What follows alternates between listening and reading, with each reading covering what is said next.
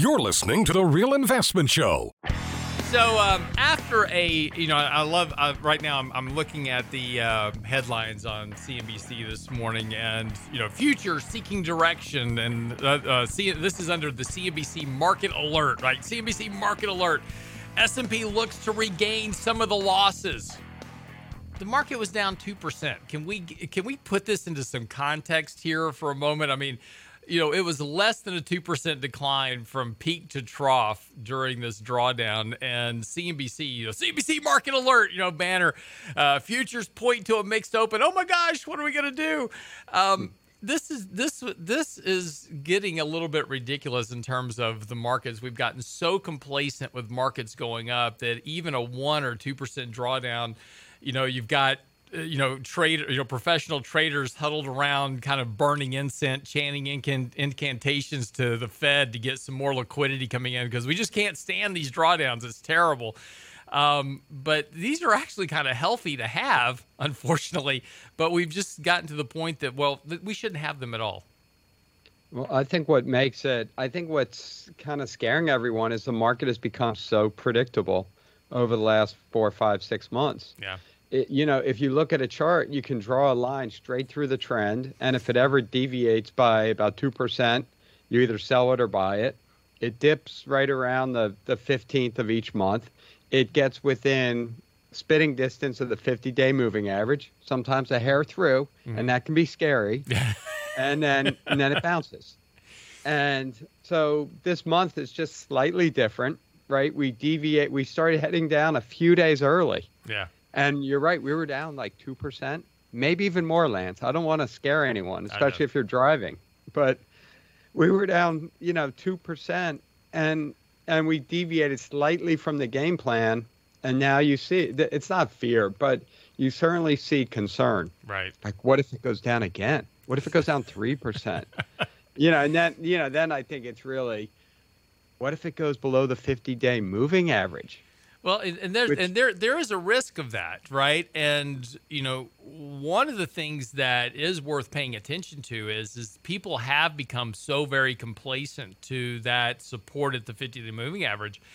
And I kind of got into a Twitter, debate yesterday over this, and is that if you do break that 50-day moving average, you could see potentially a lot of algorithms kick in and start seeing kind of a lot of selling all at once, just from that standpoint that we have broken that 50-day, which is now, for algorithms, they've all been tightened up to where, okay, every time I see the 50-day, I automatically start buying stocks. If with those algorithms go from buying to selling, that's a little bit bigger problem for the markets. And just think about the math behind it. What is the 50-day moving average? Right. It's the average of the last 50 days of prices.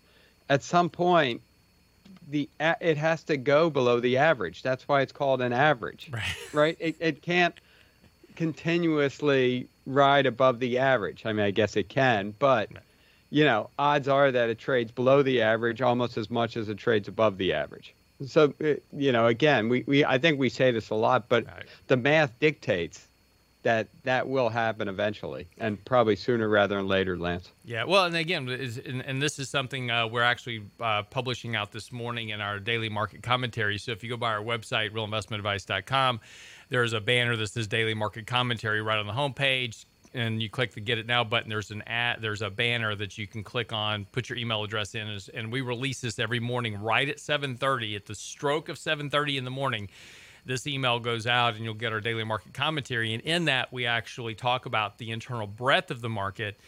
And, one of the things is that despite the fact the market has been rising here over the last 3 months in particular, and we have this really, no fear of worry at this point in the markets, the internals, the advancers versus decliners, continue to deteriorate. So that internal breadth of the market has become a lot weaker. And, as you and I have talked about this, kind of a lot before, is that the interesting part about what's supporting the market is just this very rapid rotation in the markets, from technology to energies to staple to financials. And every day there's one sector that's kind of keeping the market supported. Money doesn't want to leave. It's just, moving from one sector to the other very rapidly. Right. I feel like we would have to churn a third half of our portfolio every day if we wanted to even attempt to try to buy into those rotations. Mm-hmm. One day it's the Dow stocks, one day it's just the FANGs. Mm-hmm. Sometimes it's some of the FANGs and not all the FANGs. Right. And, it's just one thing after another. So, I think what we've been focused on is staying somewhat balanced. We certainly favor some sectors and are a little bit shy of the bogey in others, but we focus on our exposure, we focus on our returns, and this is the game that we have to play. We don't have a choice. Mm-hmm. So we're closely watching these moving averages. We're watching a breadth. We understand that this isn't ideal, but markets usually are never ideal. And it's just one of the more, it's funny because it's one of the more boring environments probably either of us have seen for a long time, but it's probably one of the more challenging environments too. It really is. And when you have this kind of complacency, it's you really, there's not a lot you can do except kind of just hold on to the handlebars and just, ride downhill at this point. So, but it does, it is interesting. There's a lot of expectation. Yesterday, we did bounce right off the 50-day moving average. This is really kind of the conversation in our daily market commentary as well, is that the question is now is, will it stick? Will this, work out like every other time? And we rally to slightly new highs and then churn around a bit for a couple of weeks and then retest the 50-day moving average. We are about to move into the seasonally strong period of the year. October, November, December typically tends to be a little bit better. Portfolio managers don't want to be caught short the market going into the end of the year because they've got to report their returns for the year. And that's really been one of the bigger drivers, for money managers, is just trying to keep up with the index this year. And do some type of risk management the same process. It's been a very challenging environment for hedge funds as well as portfolio managers in general. But what are your thoughts here? And do you think we just kind of continue the trend, or do you think there's some risk on the horizon between now and the end of the year? Well, I think there's definitely risk, but what I would add to that whole conversation is that while it's been boring and predictable for us, this is a dream environment for algorithms. Algorithms are just programs that find historical patterns and try to exploit them. Mm-hmm. So the more predictable markets are, and they've been very predictable over the last 4 months, we talked about that pattern a few minutes ago, mm-hmm. the more they engage, the more risk they take on. So, right, give me an Excel spreadsheet in 2 seconds, I could write you an algorithm that says if the price of the S&P equals the 50-day moving average, buy the dip, buy it, buy, right? And there's also an upper line. If we reach that upper line, sell. And that program would have done wonders for the last, 4 months. So the algorithms are emboldened to take more risk, to this trade worked last month and the month before, let's do even more. Mm-hmm. So you have a lot of algorithms that are doing well and more money is pouring into them. They're taking more risk. They're not hedging as much. They're all kinds of things. But that's where the risk is.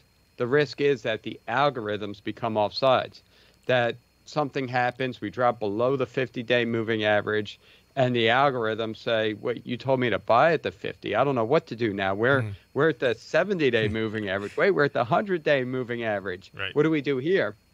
We're offsides. We have too much risk. We have to sell. That's the risk. But this pattern has been so dependable, it's hard to bet against another month of tapping the 50-day moving average and hitting a new record high. Right. And again, and we're talking about small, really kind of small incremental gains. Look, the market's up 20% this year. So, it's been a very, very good return year. One of the larger ones in history. So, it's been an excellent year, but it's been just this very kind of slow stair step higher. We go up a little bit, trend sideways, test 50-day moving average, go up to a new level. But it's not been a real accelerated advance this year, which has kind of been interesting. But as we, again, talking about internals, looking at the end of the year, one of the things that, the markets and particularly the algorithms are betting on is the continuation of all this liquidity coming in from the Fed. So, we've talked about inflation. We've talked about inflationary pressures. We've talked about the employment. Jobless claims are going to be out this morning. Likely going to see jobless claims drop even more as more and more people are coming off the sidelines to go back to work now that the unemployment benefits have run out.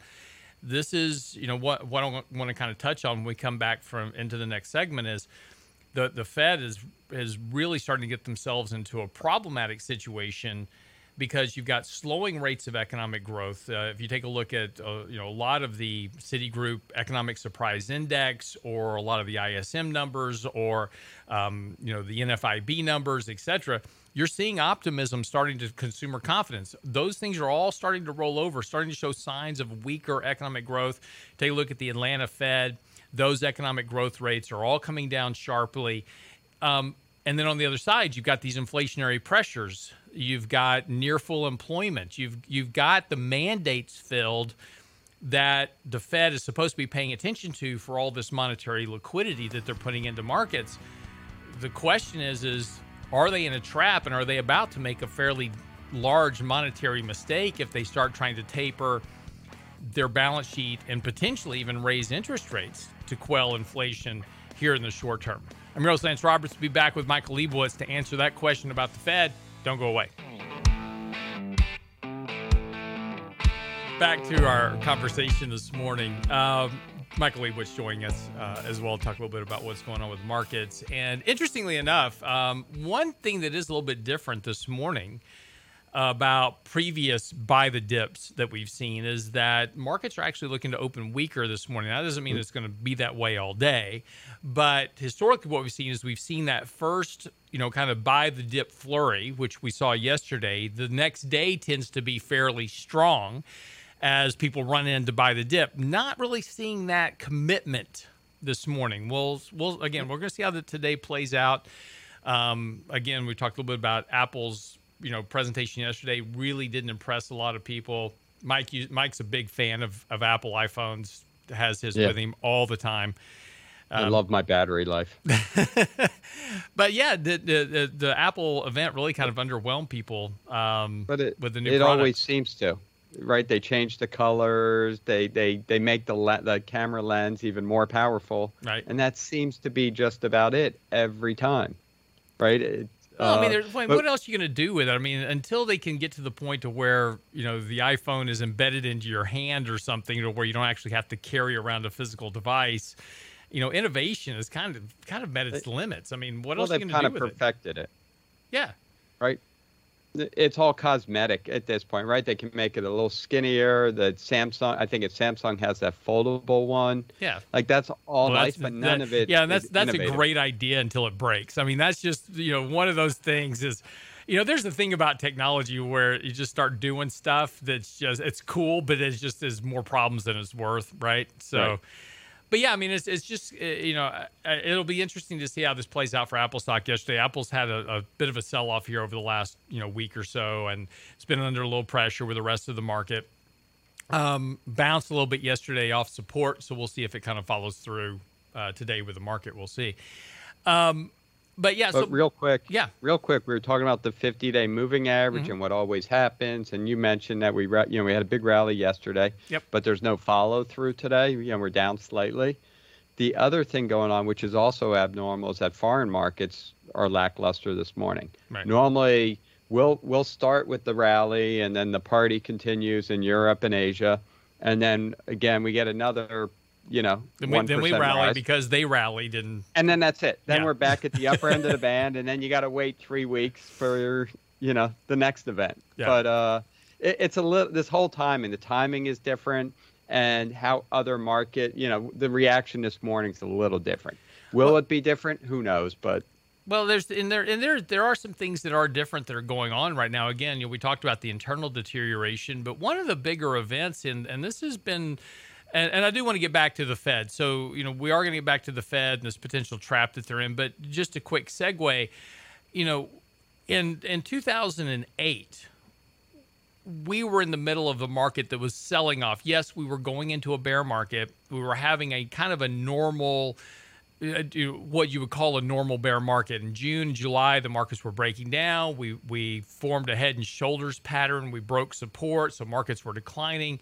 We were seeing some buying kind of going on during that decline, but we were just kind of going through a normal correctional process until September came around and Lehman filed for bankruptcy. And immediately what that did is it froze up the credit markets. Nobody wanted to trade with Lehman. Everybody was scared of what everybody else's exposure was to Lehman. So nobody was trading with anybody.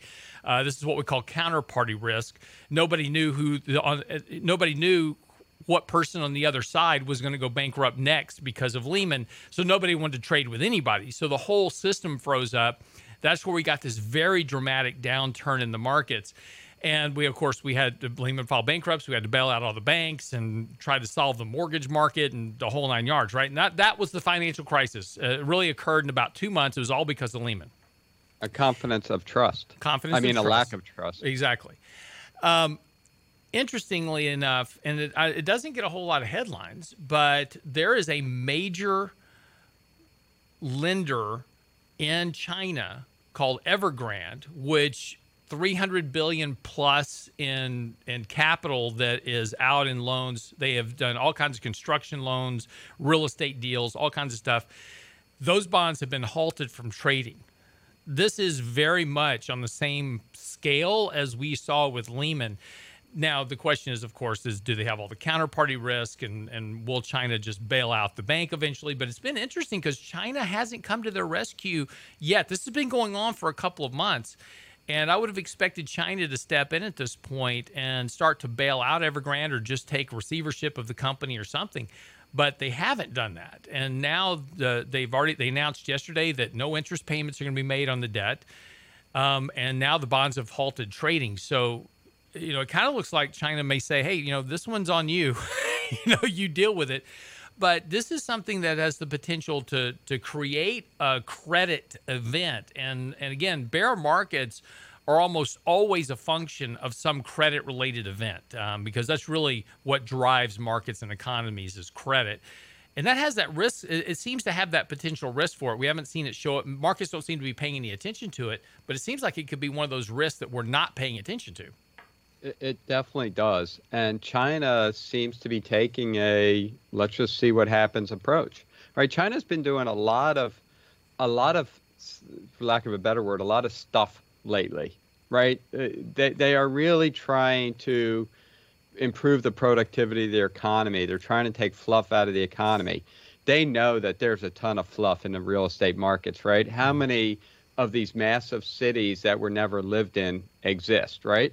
And that's the business that Evergrande is in. They're in the property business, and that market, property in general, has been plummeting in China. Mm-hmm. So China, it feels to me like they're trying to adapt to a more productive society that will help all their people. Mm-hmm. Now, they're doing it in a communist sort of way, right? You can only use video games for so long.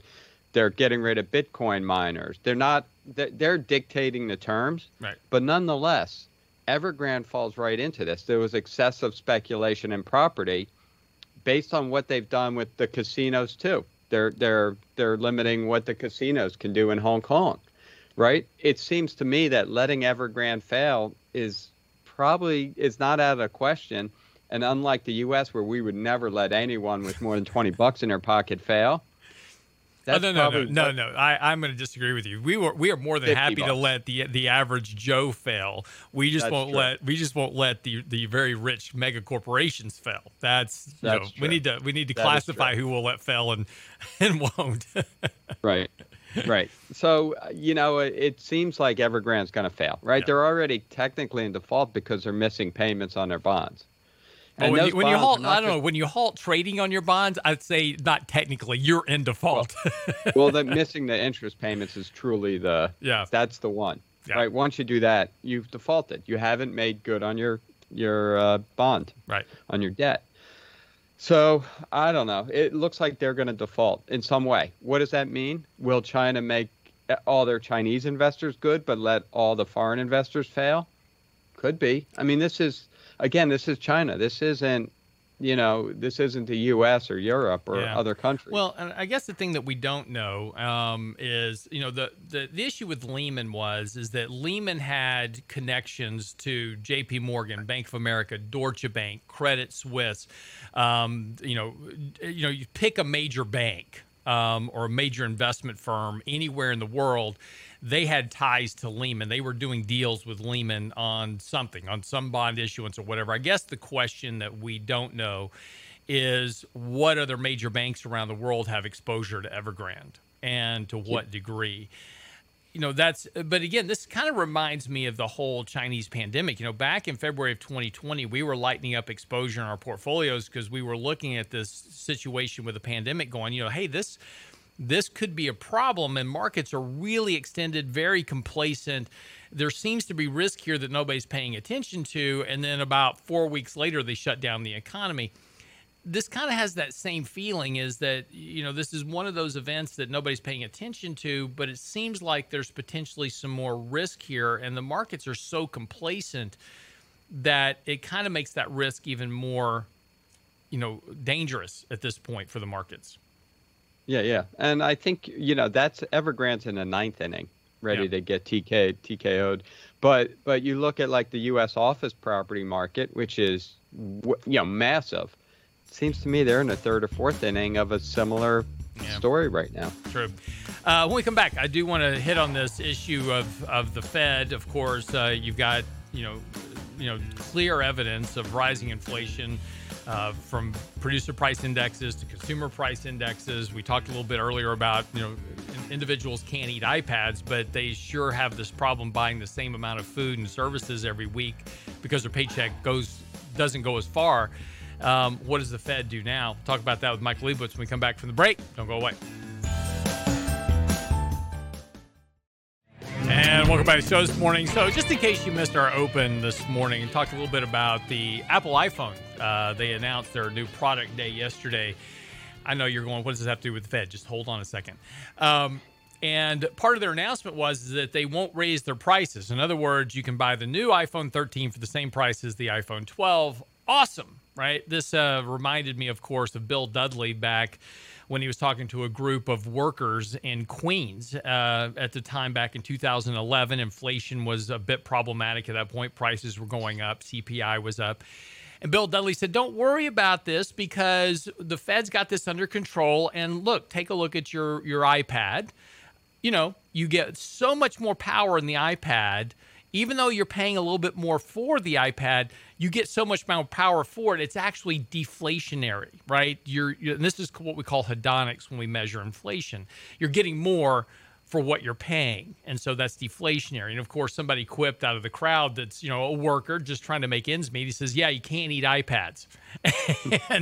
and this is kind of the case where we are today, is that we take a look at CPI, PPI in particular, and those costs are going up for the average American, right? The average American is just trying to make ends meet. If you take a look at real wages, now this is wages less inflation. Those wages haven't grown enough to keep up with pricing pressure. So as individuals, myself, Mike, you, we all kind of buy the same stuff. We go to the grocery store. We buy the same groceries pretty much every week, the same amount.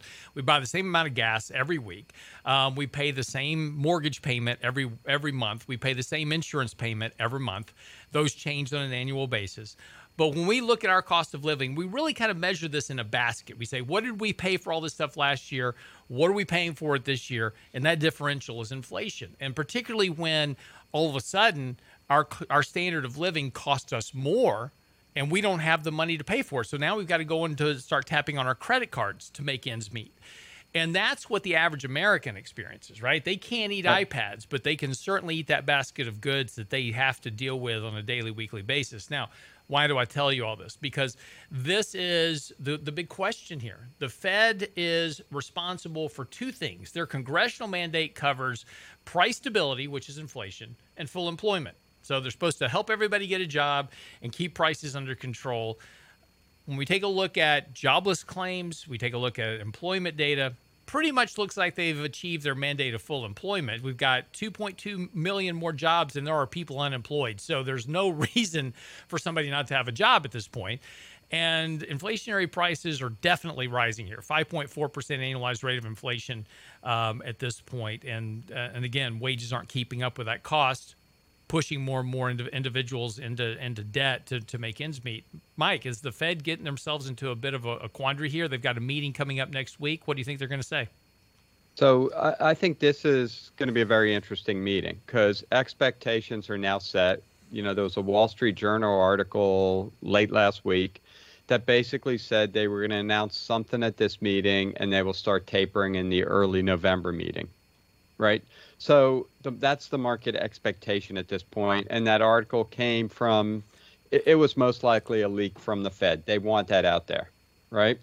So that's kind of been our expectation, is that they would start tapering probably at that November, I think it's second or third meeting. And I think the market to some degree widely expects that. But what's interesting is, and every day there's a member of the Fed saying we got to taper now. We got to taper yesterday. It's too late. It really seems to me like they're very concerned about inflation. And when you look through all their comments, they put out every 6 weeks what's called the Beige Book. Mm-hmm. And a Beige Book is the summary from all 12 Fed districts. And each summary is like 2 pages, but there's an initial summary that's a paragraph long. And in our market commentary, we showed that every single one of those 12 commentaries had something about can't hire enough workers, wage pressures, right? So there's wage pressures, which is inflationary pressure. And I think of what a lot of hawks are ones that want to taper, that want to reduce the amount of monetary policy. They've been very vocal, right? Mm-hmm. Very vocal.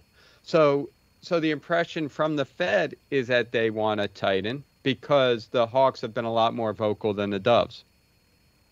Now that leads us to our expectation, which is the market expectation. Mm-hmm. But in the article I put out yesterday, the math isn't quite the same. So there's 18 members on the Federal Reserve Board. Of those 18, 11 of them have votes. And I believe they're still missing. There's one more that Biden needs to put into a seat. But either way, there's 11 voters. So if you break down just those 11 voters, not the 18, some of which have been very vocal about tightening that can't vote, and you look at who can vote, the math becomes a little different. And it's broken down. Five of the voters are dovish. 4 of the voters are these hawks that have been very vocal, and 2 are neutral. So just from a voting perspective, the doves have it. Then you break down who are those doves. And those doves are the most influential members of the Fed. It's Powell. It's his vice chair, Clarida. It's John Williams, who runs the New York Fed, which some would argue is the most important job at the Fed. And it's Lael Brainard, who potentially could be replacing Powell in February. Mm-hmm. She seems to be, if Powell's not renominated, she's probably the odds-on favorite right now. So 4 of those 5 votes are from very powerful people. So, you can make a case, and based on what Powell said, he wants more data. He's scared about the Delta variant. He's scared about this. He's scared about that. He's scared about the markets collapsing on his watch and not getting nominated. That's what he's scared about, because we know that the Delta variant is showing many signs of peaking, mm-hmm. right? That its effect on the economy has not been nearly as grave as what we saw a year ago, 9 months ago.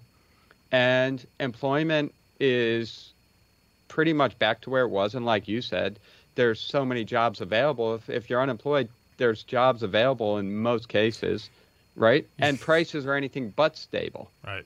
So, you can do all the math you want, but Powell holds the cards. Yeah, and that's true. But, I think the problem for the Fed, though, is, you've got on one side, like you said, the Delta variant, but you've got slowing economic growth. You've got a lot of things that, really the Fed could point to and say, yeah, I know we've got inflation. I know we've got full employment, but the economy's slowing down and we need to keep supporting the economy. So, we need to keep doing this $120 billion a month. And there's a lot of market participants that think the Fed will never taper at this point because they can't. Well, here's one of the most interesting of those: confidence. Consumer confidence has been plummeting mm-hmm. in a number of surveys. And if you look at why it's plummeting, it's because of inflation. It's, and if you look at expectations for inflation and expectation for income or wages, basically, we put out a graph of this a few days ago. Those surveys show that people expect to have negative wage growth after inflation. So they think that inflation will outpace whatever they're going to, whatever raises they get on their earnings. And basically it's like taking a pay cut. That is why confidence is failing. So if the Fed were to say, well, confidence is failing, that's going to translate to slower economic growth, then we better not do anything. They're just stoking the inflationary fires. Right. So, they're trapped. They're really trapped, and they need to do something. They need to taper is what they need to do. Well, but the problem is, again, so if you taper, now you crash the market potentially, and, that leads to less confidence. Slower economic growth. That's the whole reason they inflate asset prices, is to create confidence, to boost consumption. The other side of the coin is if you don't do it, you keep running the risk of surging inflation. So again, it really seems like almost whatever choice they make, they're trying to really thread a needle here. And even the smallest mistake could have, fairly large consequences, either economically or financially or both. Or more importantly, Lance, for Jerome Powell's job. Well, Jerome Powell has yet to be renominated, and normally that process should have begun already. He should have been named. Yeah. So someone is holding a stick over his head. Does that mean that Biden wants him to hold off on taper? Does that mean he wants him to taper to fight inflationary fears? Well, I don't think, know. If I had to bet, I would say that two things. One, Biden probably forgot he needs to renominate him, but two, he probably needs him to stay with $120 billion a month. They've got to raise this debt ceiling coming up. I mean, we're on the deadline for raising the debt ceiling. You've got $4 trillion plus that you need to issue in debt just for funding for the next year. That's just mandatory spending and current discretionary spending for the government budget. Doesn't even include the $1.2 trillion for the infrastructure bill or the $3.5 trillion or whatever number that's going to wind up being for the human infrastructure bill. So unless the Fed's buying bonds, you've got another problem, because if the Fed's not buying bonds and there's no buyers in the natural market for buying bonds, interest rates are going to go up, and that's going to crash the economy, because everybody forgets the entire economy is sensitive to interest rates. If interest rates go up, mortgage refis stop, home buying stops, car buying stops, credit card spending stops, all that's tied to interest rates. And if interest rate payments start going up, people simply can't afford to buy stuff or won't. They'll psychologically say, well, interest rates ticked up here, but I'll wait for them to come back down again, because they always come down. The last 30 years, they've always gone lower. I'll just wait. There's a real problem here. That's what I'm saying. No matter almost what the Fed does, seems like they've got themselves into a box that any decision they make has a negative consequence at some point down the road. Right, and let's be clear about what taper means. Taper just means we're going to keep buying. We're just going to buy a little bit less than we bought the month before. Right. So, I still think the Fed starts tapering in November, but they think they're going to end tapering, according to that Wall Street Journal article, mid-2022. Mm-hmm. Fed's never going to end tapering. Keep that little secret between us, Lance, but the Fed is not going to end tapering. They can't, for the reasons you just laid out. Exactly. All right, wraps up the show for the day. Get by the website. Our daily market commentary will be out here in about 30 minutes. So if you subscribe at the website now, we'll deliver it right to your email inbox. Of course, Mike's latest article is out on the website as well. Our newsletter, Technically Speaking. Ask questions. Whatever we can do to help you, more than happy to do it. Let us know what we can do for you. RealInvestmentAdvice.com. Have a great day. It's a rich man's world.